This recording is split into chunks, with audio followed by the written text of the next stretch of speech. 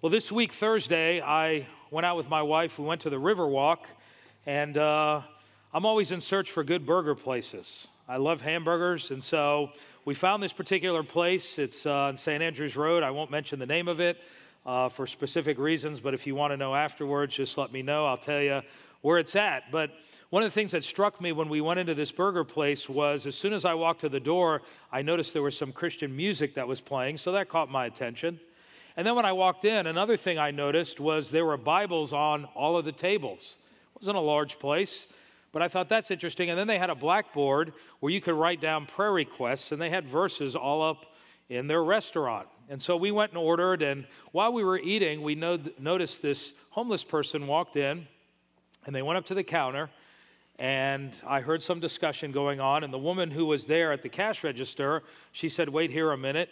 And so the cook from the back came out. He was a middle-aged man, and he had some words with the guy that was very friendly, and he said, "Don't worry, I'll take care of it." And so he proceeded to go in the back, and he made this particular homeless person a hamburger and some French fries. And he gave it to him. And that really moved me. I thought, wow, this guy, and I was assuming that was his wife at the cash register, they're using their business not only to make a profit, but they're also using it to use their spiritual gifts to bless the community. So I pulled him aside. I asked him what he was doing. Him and his wife had told me that they use their business as a way to reach out to people, and it's amazing how many people they have served meals to. And I thought, that's a good illustration whereby God wants us to use our spiritual gifts to serve other people. And listen, spiritual gifts are not just limited to the church. You could use them in your business. You could use them outside of the four walls of this church right here. God wants us to use our spiritual gifts to serve others. Now, some of you ask the question, what is a spiritual gift? A spiritual gift is a capacity, or it is a channel that the Holy Spirit works through to serve other people. You were given your spiritual gift at the moment of salvation. The Holy Spirit gave it to you, and God wants you to use it to serve other people in the body of Christ. And it's not limited just to Calvary Chapel. You could serve others outside of this fellowship. Now, keep in mind, you were given at least one spiritual gift at the moment of salvation. In fact, you were probably given what I call a gift mix. The best way to illustrate this is when I was in college, I went to school at Samford University in Birmingham, Alabama. My mom would send me care packages periodically. And usually with that care package, there was one box with multiple presents on the inside. My mom would put in that one box food, she would put clothes, she would put school items, and I used to look forward to getting those things. Well, that's sort of your gift mix. God gives you a multitude of gifts. It kind of comes in one box, and your gift mix is probably made up of one dominant gift. That one dominant gift is the one you're most passionate about, the one you're most effective at using, but He gives you several supporting gifts. So my dominant gift would probably be teaching, and then there is leadership and evangelism. That's my gift mix. Now, some of you may know what your spiritual gifts are, some of you may not, and that's okay. But as you grow in your walk with God, what God wants you to do is discover how He has gifted you so that you can serve the body of Christ. Because the Bible says that one day we're going to stand before the Lord Jesus Christ, and He's going to ask us what we did with our time, with our treasures, and also our talents. And our talents include spiritual gifts. And we want to hear the Lord say, "Well done, good and faithful servant." So to see about spiritual gifts, turn, if you will, to 1 Corinthians 12. As you know, John has been working his way through the book of 1 Corinthians, and we find ourselves in chapter 12. Now, this is a challenging chapter because it's very theological, and there's a lot of information here. So I'm going to fly through it pretty quickly this morning, so buckle your seatbelts. We're going to go pretty quickly. But let me give you a little bit of background as to what is going on in 1 Corinthians. As you know, 1 Corinthians is primarily a corrective letter. Out of all the churches that Paul started, this one was the most difficult. In fact, no pastor would have sent their resume to the church at Corinth because they wouldn't want to pastor this church. This church had all kinds of problems, and I don't want to review what John has gone over. But they had a problem in the area of spiritual gifts, and so chapters 12 through 14 really serves as a corrective. One of the things that the Corinthians were doing was they were big into experience, much like churches today. They exalted experience over truth. And they were into the tongues and the prophecy because that was a part of their pagan worship prior to salvation. So they brought that spirit of the world into the church, and what they were doing was they were showcasing the spectacular gifts, the miraculous gifts. And they were alienating other people in the church, and they were creating disunity in the church because they were exalting tongues and prophecy and miracles. And Paul has to write a whole chapter on spiritual gifts in chapter 12 to talk about the theology of spiritual gifts and why they're important. Then in chapter 13, he's going to say, guys, you're not exercising your gifts in a spirit of love. That chapter is usually used as the love chapter at weddings, at Valentine's, and that's fine. It has an application for that, but its primary context is he's dealing with the violation of love within the fellowship. And so in chapter 14, he then gives specific procedures as to how they're to use the gift of prophecy and the gift of tongues and why prophecy is more important than tongues. And so John is going to be covering chapters 13 and 14. But for this morning, we want to look at chapter 12. And what Paul is going to do is give us a basic theology on spiritual gifts. Now, there are 7 principles on spiritual gifts that I want you to know this morning. So jot them down. And again, the goal of this is not to give you information, but I know John's heart is to see a body of believers that are fully mobilized into ministry. Principle number 1, spiritual gifts are important. Spiritual gifts are important. Notice, if you will, verse 1, he says, now about the gifts of the Spirit. Now, the Greek literally says, now about spirituals. He doesn't even mention the word gifts. Pneumatica means spirituals. Now, from the context, we know he's talking about spiritual gifts. So translators have added gifts of the Spirit. Why does he call them spirituals? Because they come from the Holy Spirit. He says, now I want to talk about the subject of spiritual gifts. People probably had questions, and so Paul wants to give them an explanation of them because they were being abused. He says, I don't want you to be uninformed or ignorant about spiritual gifts.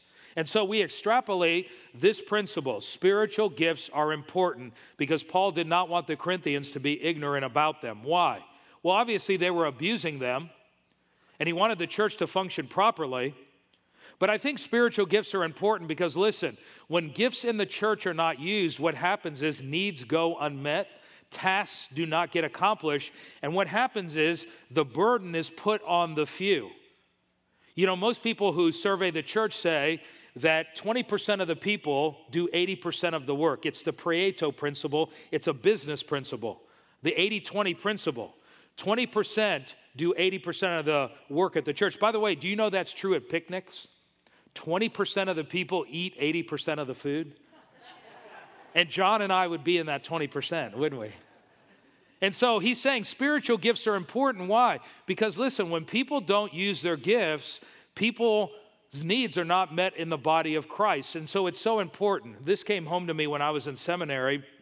My wife and I were looking for a church where we could be used. Now, this was before Calvary Chapel started, because 2 years at the church that I attended in seminary, 2 years later, Calvary Chapel was planted, and I became a part of this fellowship back in 1997.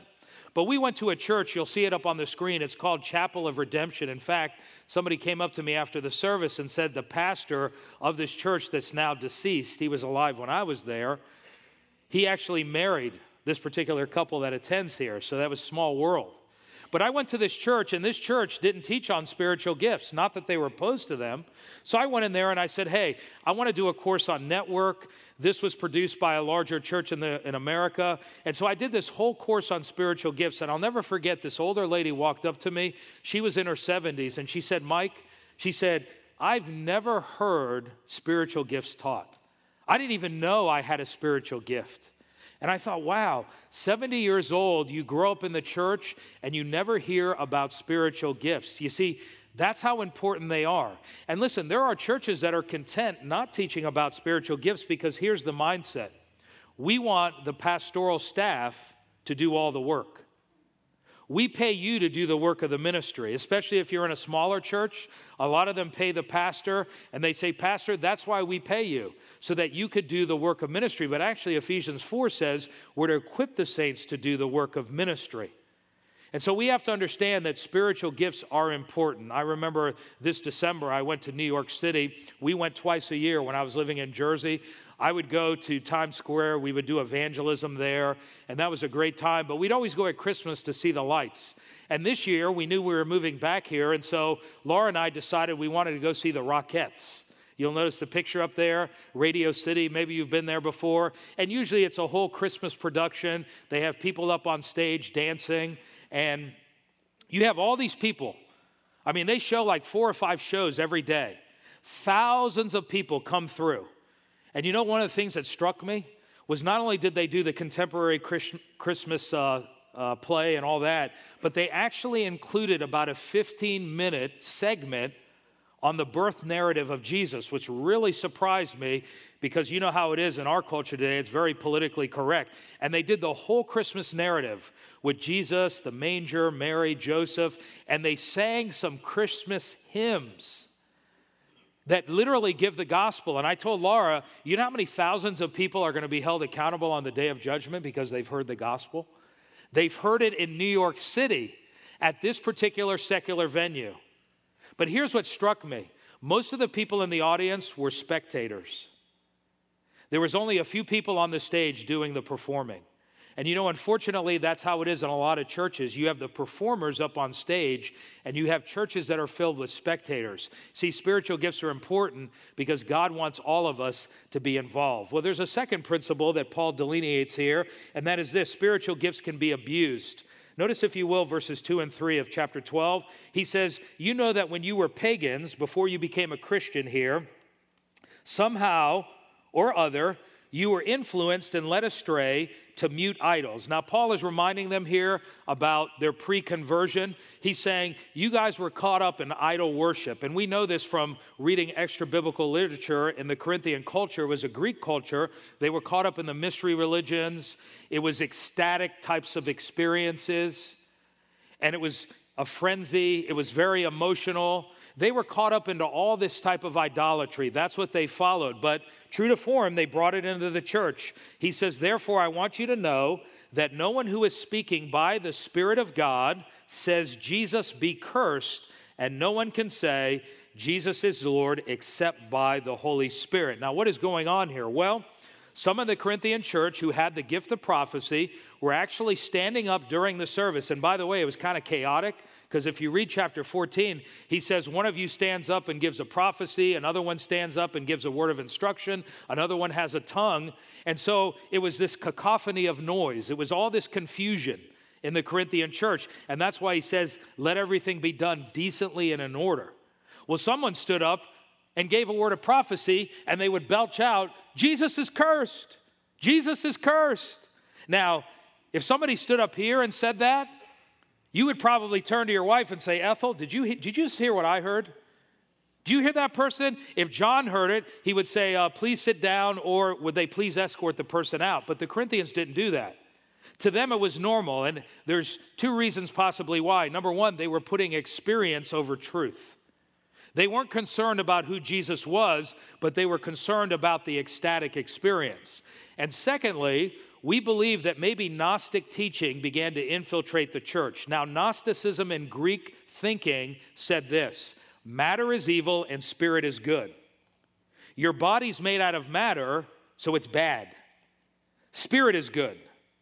You want to get your spirit out of your body, and so God's not going to resurrect your body. That's why he takes all of chapter 15 to talk about the resurrection of the body, because he says, look, if Jesus was not raised literally and physically, then we're still in our sins. And he says that means we're not going to be raised. And so he shows them the folly of that Greek thinking. Well, they brought that mindset and they were saying Jesus is cursed. What do they mean by that? Well, the human Jesus was cursed because he had a what? A body.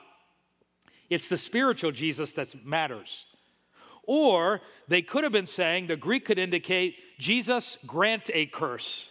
Because in that culture, they would curse one another, not using profanity, but pronouncing curses on other people. So whatever the issue, we know it was unbiblical. They were abusing their spiritual gifts by saying Jesus is cursed. And Paul says, no.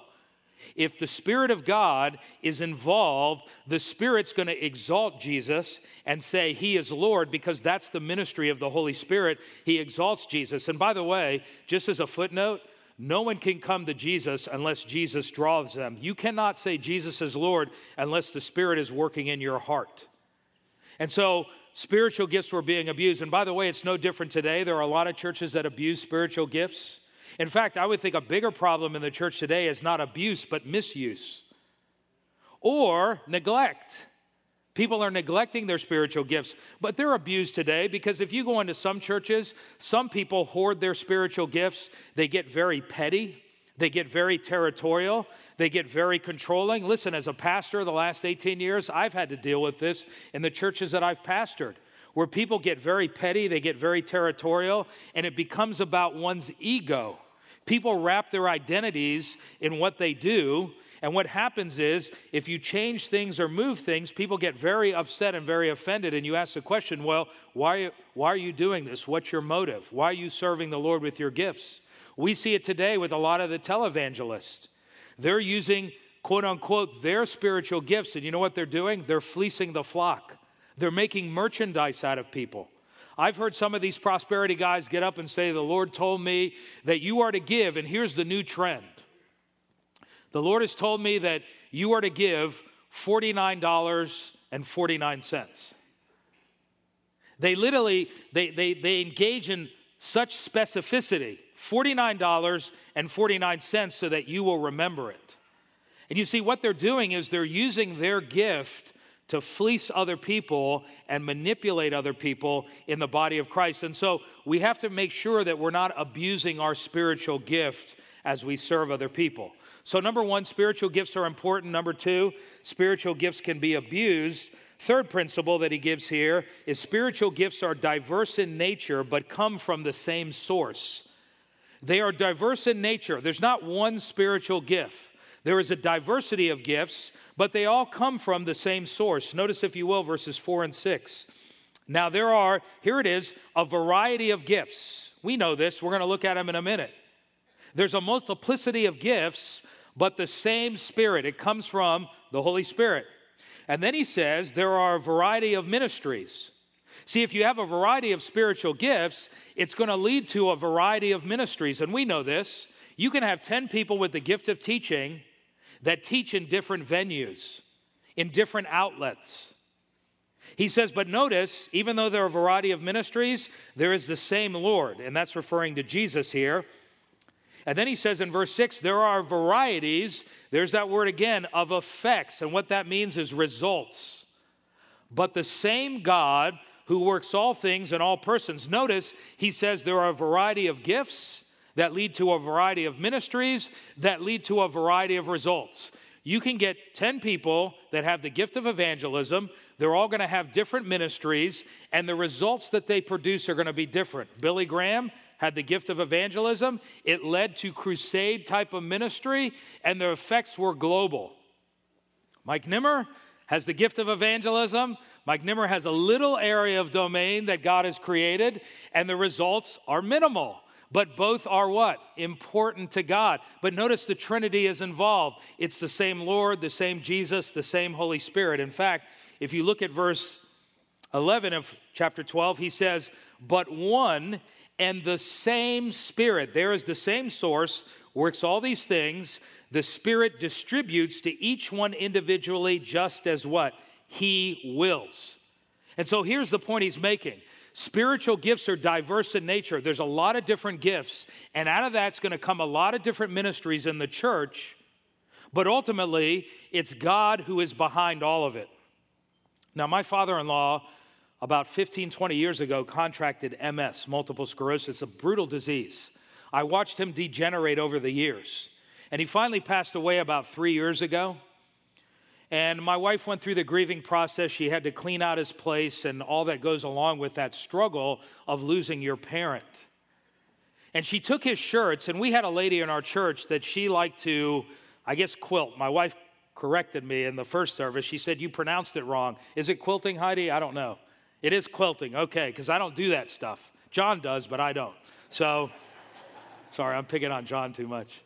So anyway, she put together this. If you'll notice this is a quilt. Am I correct in calling it that? Because I don't do that. That's a quilt, and that is all of his shirts. This woman, there's only one woman, she took all of his shirts and she formed that quilt so that my wife would have something to remember about her father. And I thought, that's a good picture of the variety of spiritual gifts. You notice the patterns. The shapes are the same, but they're all different designs and patterns, and yet there is one quilt that came from one source, which is the lady Denise who put it together. And that's a picture of spiritual gifts.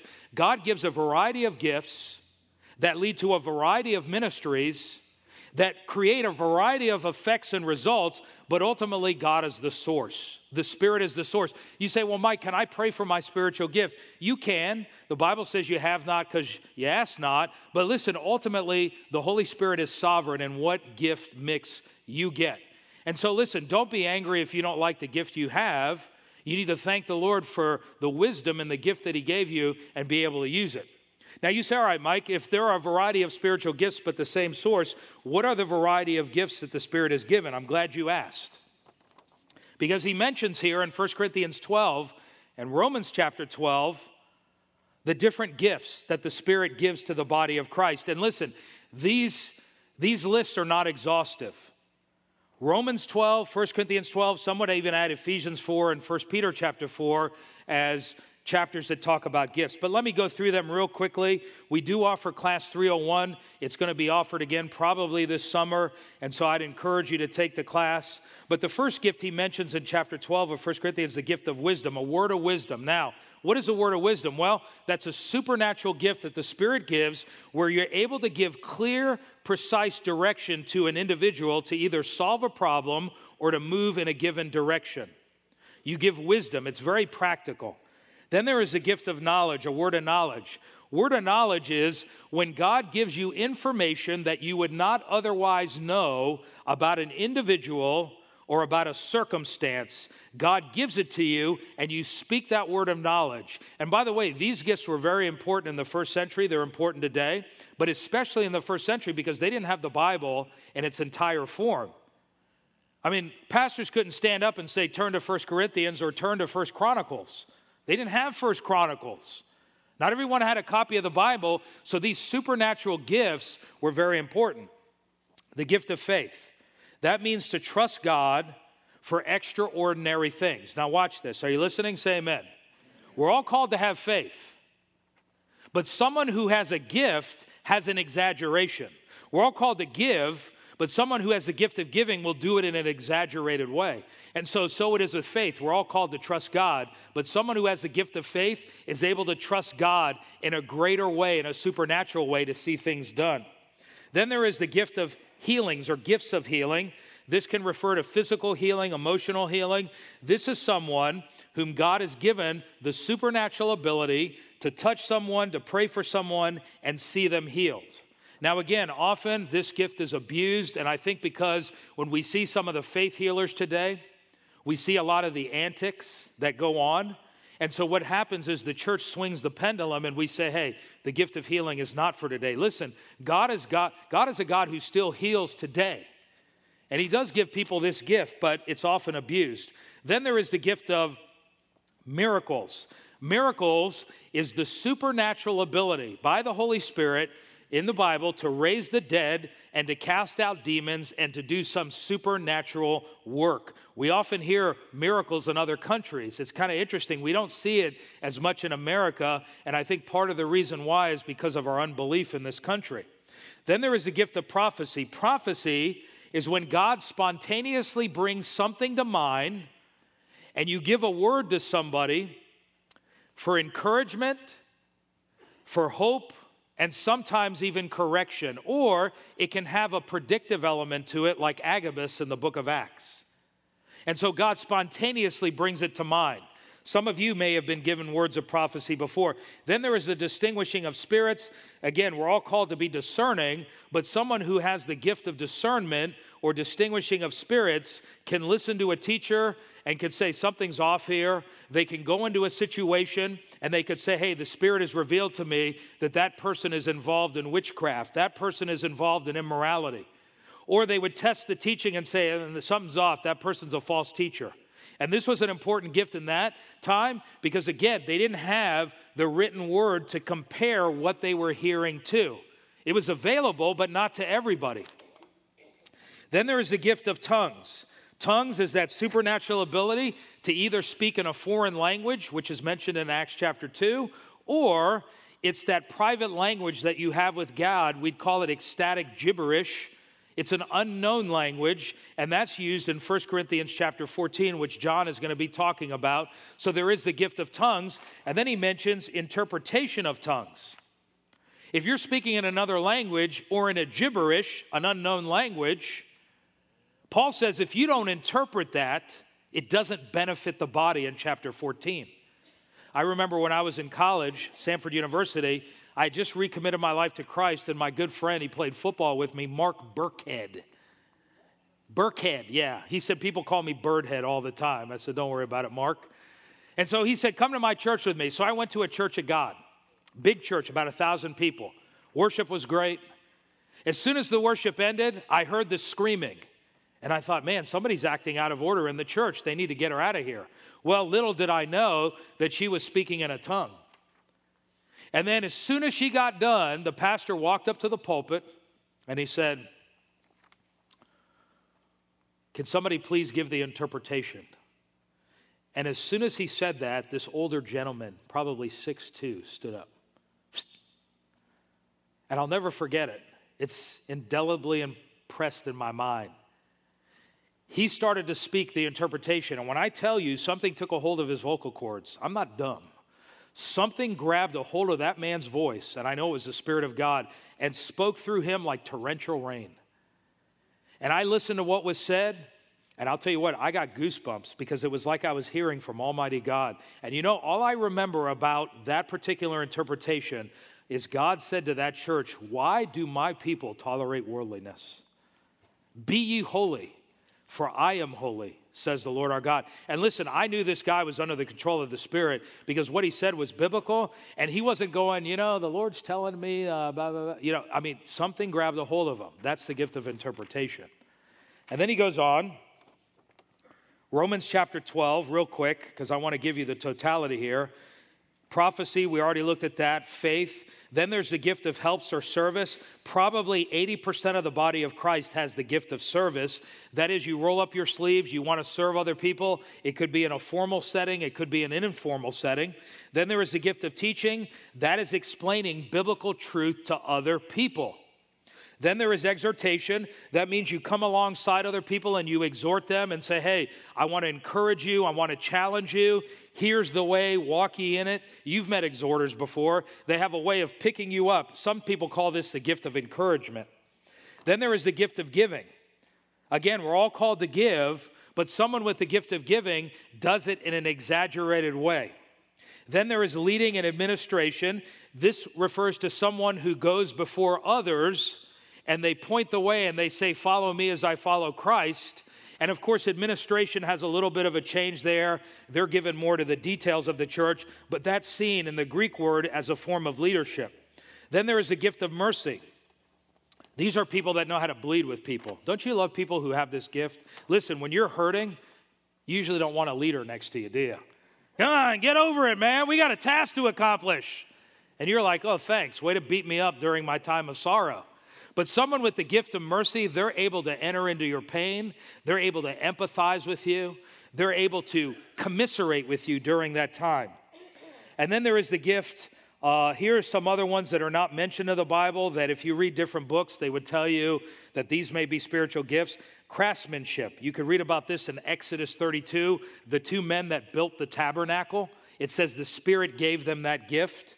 So working with your hands, being able to design, some would call that a talent, some would call it a gift. And by the way, natural talents are not the same as spiritual gifts. Spiritual gifts you're given at your new birth, whereas natural talents you're given at your physical birth. God expects both of those to be infused by the Spirit, and He wants both of those to be used for His glory. Some people are very gifted. You look at LeBron James. That's a talent. That's a talent that he's using. Now, I don't know if he's a Christian. I heard he is, but I don't know. Then there is the gift of evangelism, never mentioned in the Bible. Evangelist is mentioned, but we can extrapolate from that there is an evangelism gift, and we see people who have that gift. Then intercessory prayer. These are people that really pray 3-4 hours a day for people. Music. Some would say hospitality, mentioned in 1 Peter chapter 4. And then, of course, there are people based on 1 Corinthians 7 that mention singleness or martyrdom. I don't see those as spiritual gifts. I see those as callings. Anybody here want the spiritual gift of martyrdom? I didn't think so. There's no takers for that one, right? Or how about singleness? Paul says some have their gift, and so that's why they say singleness, but I think that's a calling. So here's the point, people. There are a variety of gifts, but they come from the same source. What are the variety of gifts that lead to a variety of ministries, that lead to a variety of results? He gives them here in 1 Corinthians 12 and Romans 12. And so here's what I want to encourage you to do. How can you find your gift? Well, there's 3 things you need to ask. Number 1, ask God. You need to ask God, Lord, what is my spiritual gift? Ask the Lord what your spiritual gift is. Secondly, you need to ask other people. You need to ask other people. And listen, the reason why you need to ask others is because people often see you differently than you see yourself. We all have blind spots. There are people that think they have the gift of teaching, but no one has the gift of listening. And so they don't have the gift. And you and I have met people that thought they were gifted in certain areas, and you didn't want to break their heart and tell them, look, you're not gifted.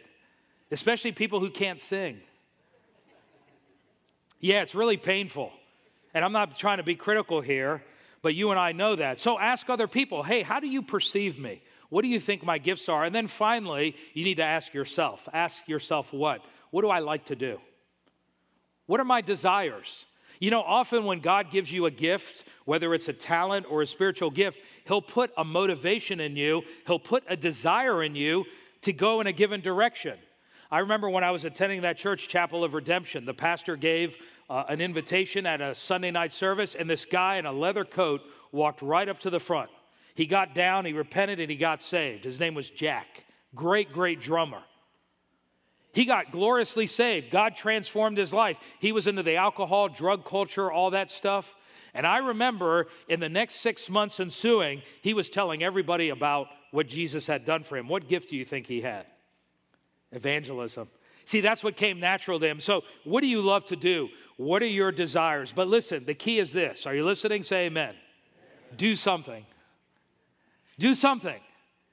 You may not know what your gift is, but I'll tell you what, when I recommitted my life to the Lord, I remember saying, Lord, I want to serve you in some way. What can I do? And I remember the church that I was attending in Miami, Florida, I wasn't pastoring at the time. After I prayed that prayer, a guy walked up to me at service and he said, you know, Mike, I've been praying and the Lord put you on my heart that you're to teach the junior high Sunday school kids. I said, what? I said, all right, I'll do that. See, I knew God had opened that door. So listen, be available. You know what God wants? He doesn't want your abilities, He wants your availability. Because God can work through you if you're willing to be available. And a lot of Christians, they're not willing to be available. So spiritual gifts are important. Spiritual gifts are abused. Spiritual gifts are diverse, but they come from the same source. There's a 4th principle that he delineates here, and that is this. Spiritual gifts are to be used in the power of the Holy Spirit.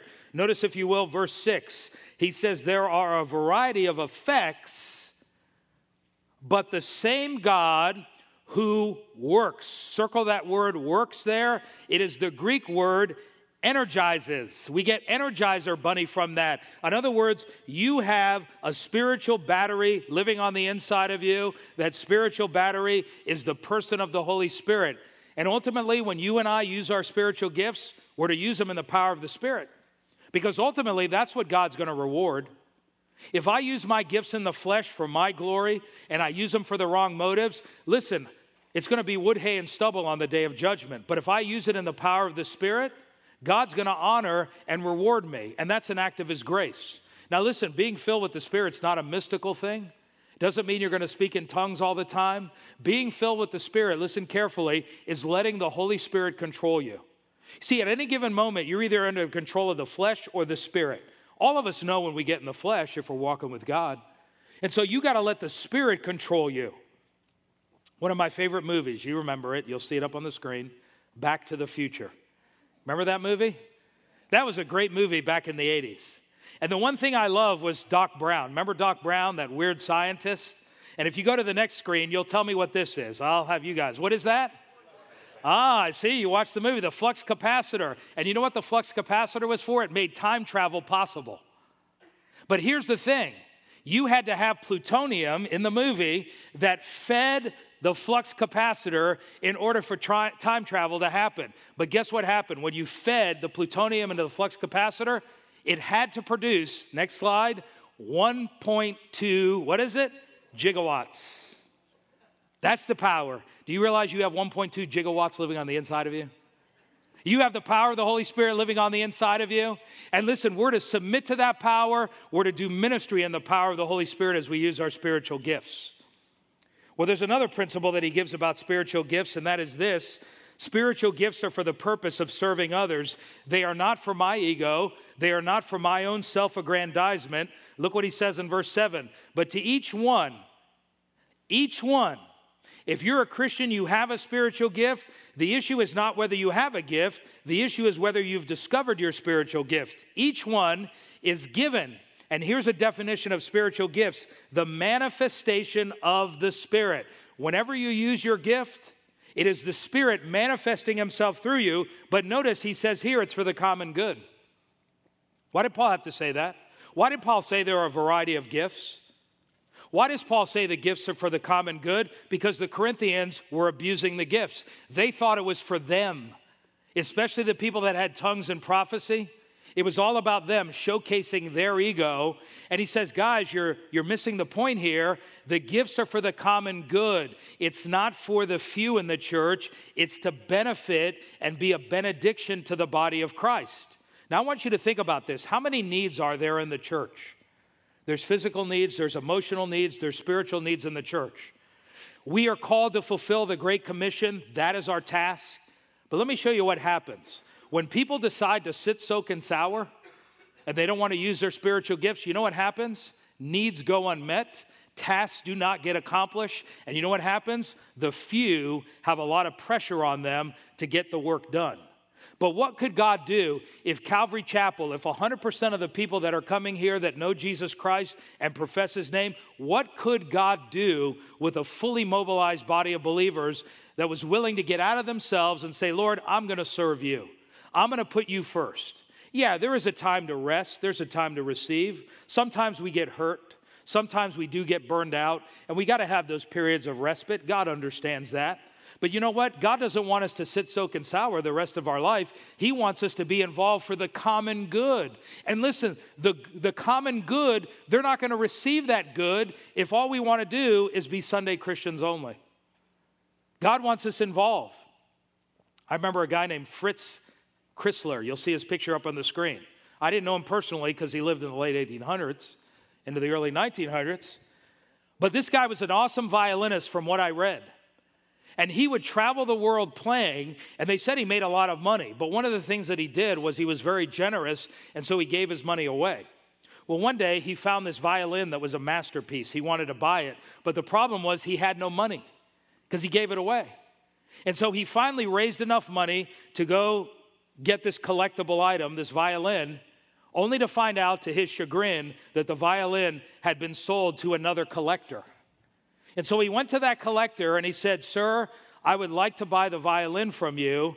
And he said, here is the money. And you know what the particular man said? The man said, sorry, guy, it's not for sale. He says, I love these types of violins. It's a collector. I'm going to keep it. Well, Fritz couldn't overcome this guy's reluctance. So he walked out, and right before he walked out the door, he turned around and he said, can I play this violin one last time before it's consigned to silence? And the man said, sure, go ahead. He began to play it. And the music was so sweet and so overpowering, the story goes that the collector began to cry. And he looked at Fritz and he said, you know what? He said, it would be a shame if I kept this to myself and didn't allow you to have it to bless the world. So he said, here, take it. And he said, bless other people. And you see, you've been given a violin. And what God wants you to do is he wants you to play it. And he wants you to play it, why? To bless other people. It is for the common good. Well, there's another principle that he gives, and that is this. Spiritual gifts demonstrate our unity and diversity within the body of Christ. And what he's going to do here is he's going to use a human body to demonstrate that the church is one, but it's made up of many parts.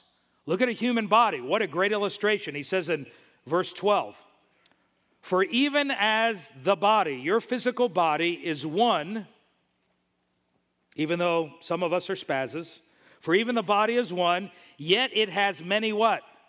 Members. We have eyes, hands, feet, noses. We have internal organs.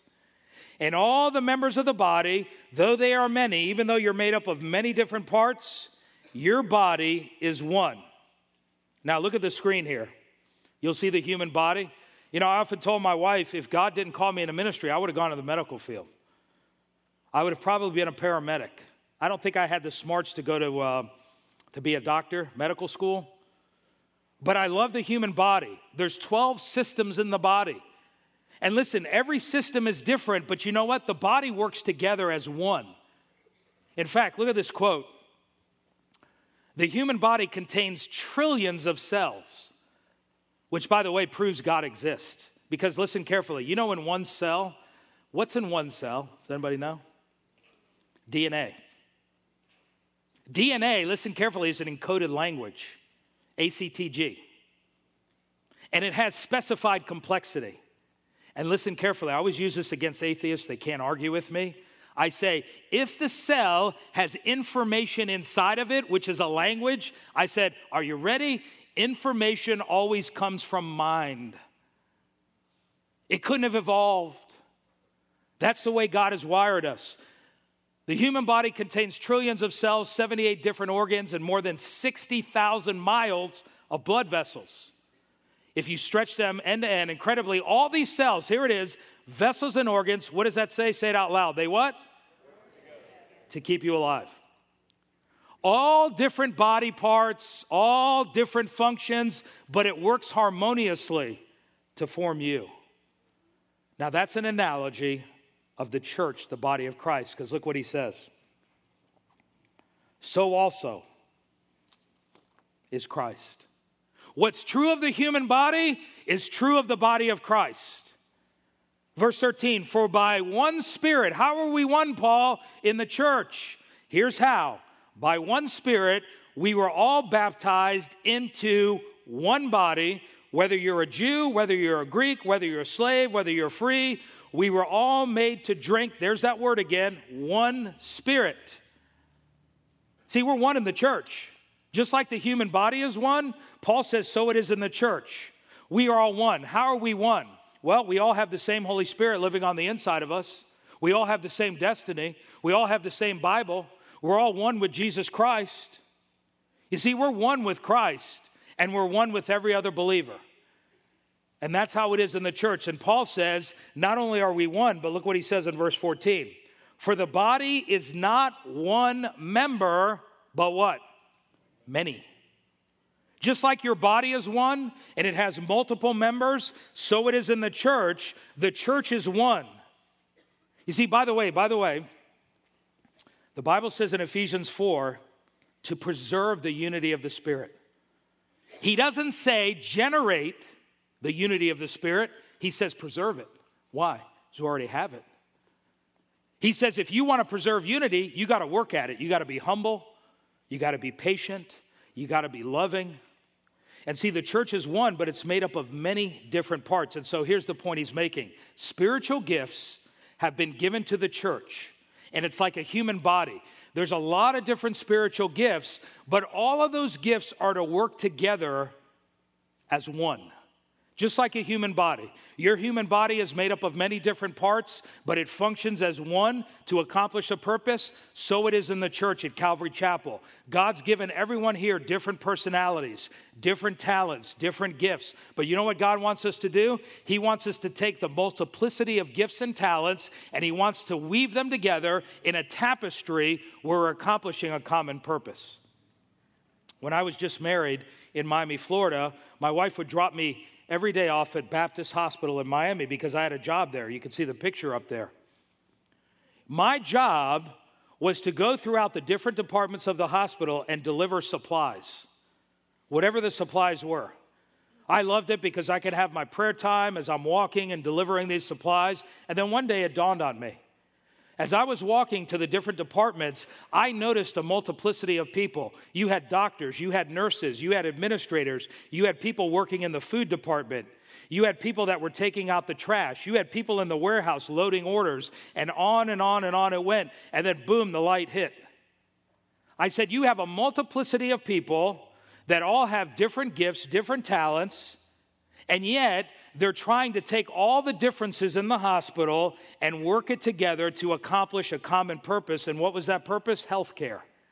And that's the body of Christ. The body of Christ, the purpose of gifts is not to divide the body.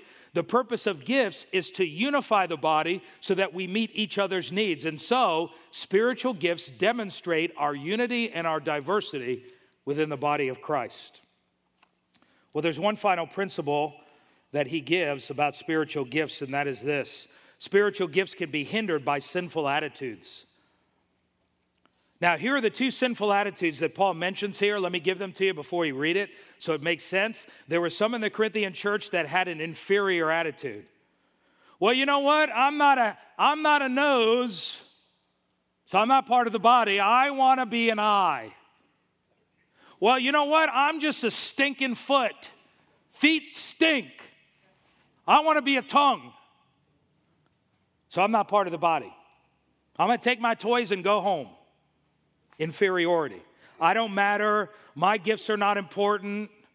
Woe is me. Calvary doesn't love me. That was the inferiority.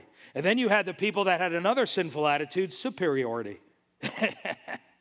I speak in tongues.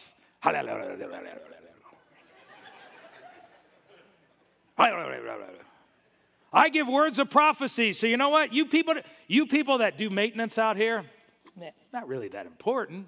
Cleaning the toilets? It's teaching.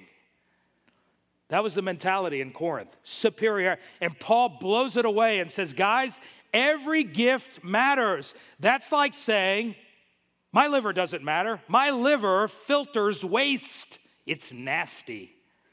So it doesn't matter. Really? Try living without a liver. He says we're one in the church. We're interdependent. We need each other. When one part suffers, we suffer together. When one part rejoices, we rejoice together. He says, listen, every part of the church is important. Now, that's the context. Now, let me read the verse. It'll make that much more sense.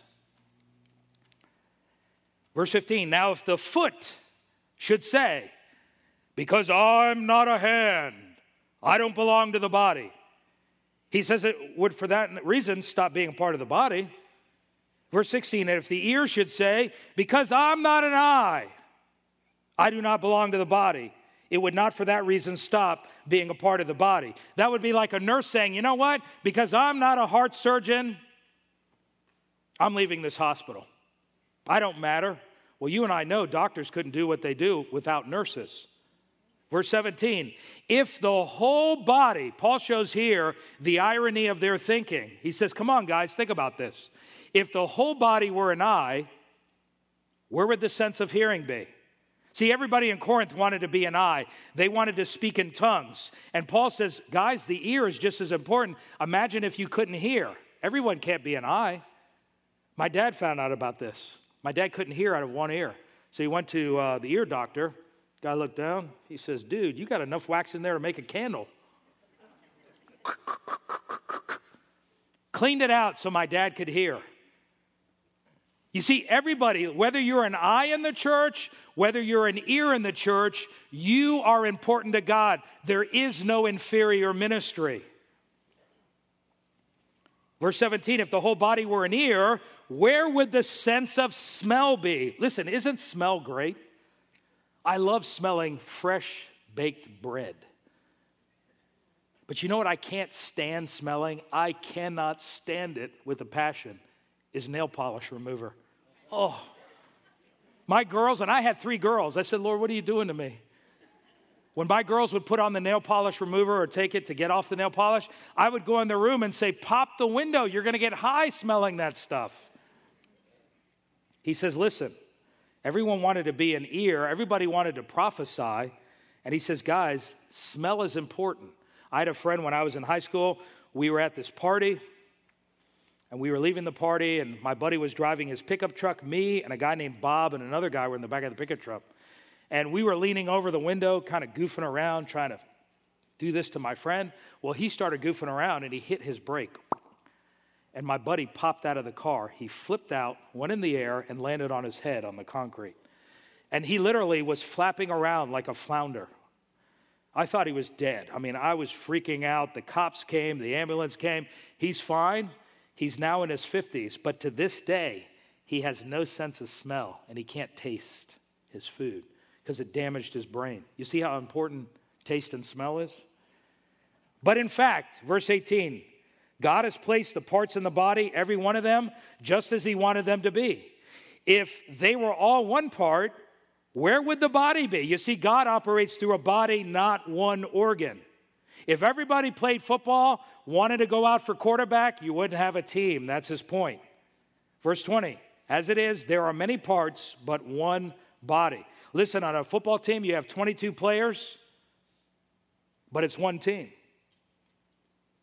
The eye cannot say to the hand, I don't need you. See, here's the attitude of superiority. In the previous verses, he was talking about inferiority. Now he's talking about superiority. The eye cannot say to the hand, I don't need you. Imagine Deshaun Watson saying to his team, guys, I don't need you. I can win the national title myself. And the head cannot say to the feet, I don't need you. Imagine Dabo Swinney saying to the coaches, you know what, guys? Appreciate your time, but from here on in, I got it. I don't need you, so you're all fired. I'm going to be the coach, and I'm going to win the national title myself. On the contrary, verse 22, those parts of the body that seem to be weaker are indispensable. We don't need the water boy. All these players are cottonmouth. I need water. Where's the water boy? Oh, sorry, coach fired him. See, the water boy may not seem important, but listen, he is important in hydrating those players. And listen, your gifts are important in this church. Don't ever think that your gifts do not matter. Verse 23, and the parts that we think are less honorable, we treat with special honor. What would happen if the U-turn didn't keep up the grounds here? And the parts that are unpresentable are treated with special modesty. He's talking about your private parts there. You cover them up. While our presentable parts need no special treatment. But God has put the body together, giving greater honor to the parts that lacked it, so that there should be no division in the body. That's why God has put the body together with a multitude of gifts, so that there wouldn't be division in the church, but that its parts, he says, verse 25, should have equal concern for each other. If one part suffers, every part suffers with it. If one part is honored, every part rejoices with it. And then he says this to them as he closes. Now you are Christ's body, you at Corinth. You at Calvary Chapel. And individually, you are a member of the body of Christ. And God has appointed in the church, first apostles, prophets, teachers, miracles, then gifts of healings, helps, administrations, various kinds of tongues. In other words, God's given a multitude of gifts. Tongues and prophecy are not the only gifts, as he's saying. And then he says this, all are not apostles, are they? And the Greek says, no. All are not prophets, are they? No. Stop thinking that, Corinthians. Everyone is gifted. All are not teachers, are they? No. All are not workers of miracles, are they? No. All do not have gifts of healings, do they? No. All do not speak with tongues, do they? No. All do not interpret, do they? Well, what's the answer? No. You say, well, what's the answer? Here it is as we end in verse 31. Now eagerly desire the what? Greater gifts. Yet I will show you the most excellent way. Now here's what he's saying. Don't tune me out here. Listen carefully. Inferiority. I don't matter. My gifts don't matter. They do. Superiority. I'm better than you. Paul says no. We're interdependent on each other. We work together as a body. We work together as a team. Everyone's gift matters. You need to have an attitude of love. Now, let me tell you what this verse is saying. He's saying there, you are coveting the greater gifts. This is not a command to desire the greater gifts. The Greek indicates that this is actually a criticism. He's saying, you Corinthians are coveting the greater gifts, tongues, prophecy. But I'm going to show you a better way. Chapter 13, the better way is love. And he's saying, stop with your bad attitudes of inferiority and superiority and start loving each other. And realize that everyone has value in the church. And so, we've seen the 7 principles this morning. Here's my prayer for you, and I know John desires this too, is that all of us here would know what our spiritual gifts are. And if you don't know what they are, just start getting involved. We have a lot of needs in the church, and by the way, it's not limited just to the building. If you want to serve outside of the church, use your gifts. That's where evangelism takes place. But God wants to use you. Let's pray. Father, I want to thank you for reminding us of spiritual gifts. Father, the Corinthians needed to be corrected. And Lord, sometimes we need to be corrected because either we misuse spiritual gifts or we don't use them. But I thank you for what you're doing at Calvary Chapel. I thank you that you're raising up workers and laborers at this fellowship.